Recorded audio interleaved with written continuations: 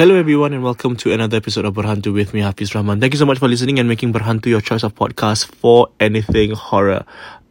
This story is shared by by someone that I do not know but managed to. Life has a way of presenting itself with people who you meet and will enrich you. So I have met this person. And it just so happened that he was working at the same building where my office is. And it's just messed up that I would have to meet him in a corridor and he was like, "Hey, I'm such a big fan of your podcast. I have a story to share in the previous office of mine." So I was like, oh my god, thank god it's not at Prim's Biz Hub, because Prim's Biz Hub is where my office is. He said that it happened in a building that's also around Woodlands, but he wouldn't tell me which building. And I was like, okay, fine, but I just wanted to hear this story. So he shared a story about so he used to work at a interior design company, right? So the way the building is being made is that the offices are facing each other, and in the same way, he said the layout is the same as Prim's Biz Hub. So Prim's Biz Hub is from the lobby, you take the lift up and then you can go either to the left or to the right. So when you go to the left or to the right, there's a long alleyway, and along the alleyway is all the units and the units are facing one another So he said that the layout was the same as Prim's Biz Hub, but it's in a place somewhere in Woodlands. And unfortunately or fortunately for him, I would say it's unfortunate okay. Dia cakap office dia, his interior design office, opposite his office is a Ruqyah center. So a place where people go to seek treatment, right? Spiritual treatment. Ruqyah, right?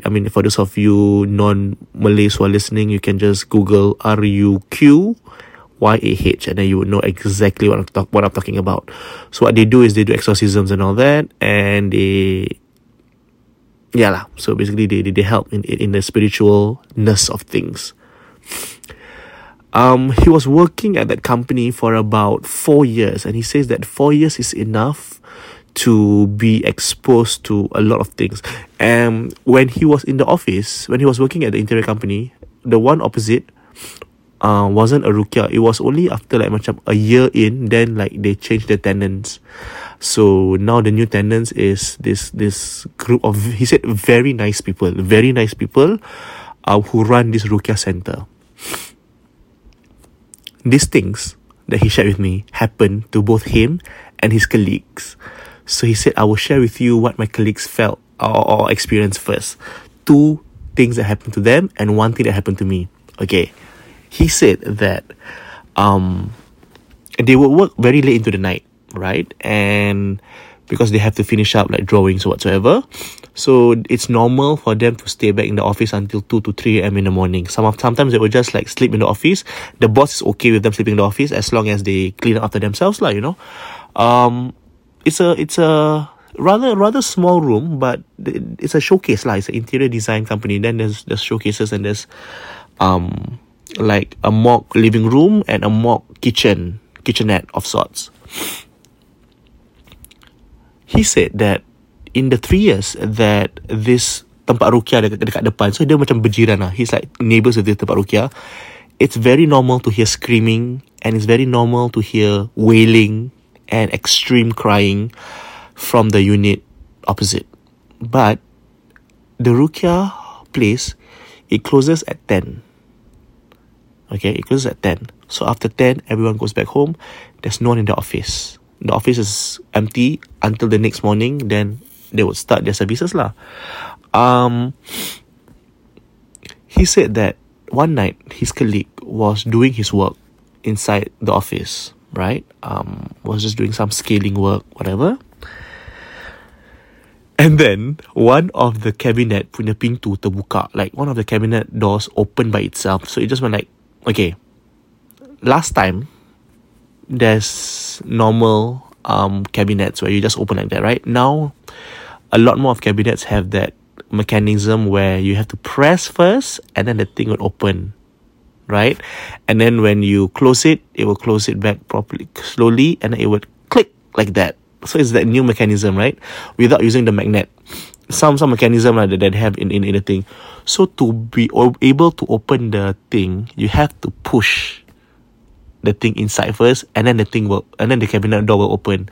So the thing about kerja, he was doing his work and he said, I saw the cabinet door open and then it closed again, and I hear the click sound. And he said it was around 2 a.m. in the morning, and he said, okay lah, maybe it's time for me to like stop doing my work. And he just went back home. Okay? So that was an incident that happened, and he thought, okay, just normal, maybe malfunction whatsoever. That same colleague experienced something quite fucked up. He said, I was working on, and it wasn't late at night. I was working at around 11 plus at night, and I was already going back home. So he was the last one to leave the office. So he switched off the lights, he cleaned everything. So he was the one who locked the door. It was a glass door, okay? So he locked the glass door, and then he realized there is a lady standing in front of the door. She was crying. It didn't cross his mind that there was something supernatural. He just thought that, oh, maybe this girl is just there to seek treatment, because he says that place can be very busy. Macam like at times in the afternoon, like there's like literally a lot of sleepers outside. So meaning that a lot of people actually would patron this Ruqyah place lah, which I'll not mention. And he said that when he opened the door and he turned, he saw this girl just standing, but the face or like the body was facing the door. And she was just like, she wasn't wailing or whatever, but you could hear that she was sniffling and like that, So he didn't think much about it. He just buat bodoh and he just walked. And then he looked at his watch and he said, it's 11:30 at night. He's like, what the fuck? The office is closed at 10 o'clock. And guess what? That's not the most messed up part. So when he realized that it was already 11:30, he turned. Yup, you guessed it right. The lady is not there. So he actually ran back home and he got fever for like 3 days after that. He didn't come to work. And then the boss is like, what happened? And he didn't say anything lah. But he said shortly after, this guy who was sharing with me the story, he said that colleague, shortly after, about 3 months, he quit his job and then he moved to another interior design company, citing like maybe just job scope, whatever. But I think he was really quite affected by the whole incident because he saw, and the only person that he shared it with was with this guy, because this guy is like the only Malay guy in the company, and he's Muslim. So then whenever they have like questions about Ruqyah or whatever, they always ask him, and then he will like, this guy would like would share with them like, actually this is what happened, this is what happens inside, and then like, wow, serious, I got exorcism, blah blah blah. It's like yeah. Okay, now of course everyone else, not everyone else lah, this particular guy kena 2 kali already, right? Then he quit, and then aku tak teringat yang aku akan terkena tau, because aku macam jarang stay back at work. And even if I stay back at work, I would always have a friend. For some weird reason, I would have a friend. But just that night, it was very, very, very unlucky. I was alone in the office and I was doing my work, okay? It was alone. I remembered it was 12:30 midnight, okay? I was trying to get back home because I wanted to catch a soccer match at home, and the soccer match starts at 1:30. So I was trying to like finish everything up by 12:45 so that I have 45 minutes to drive back home, okay?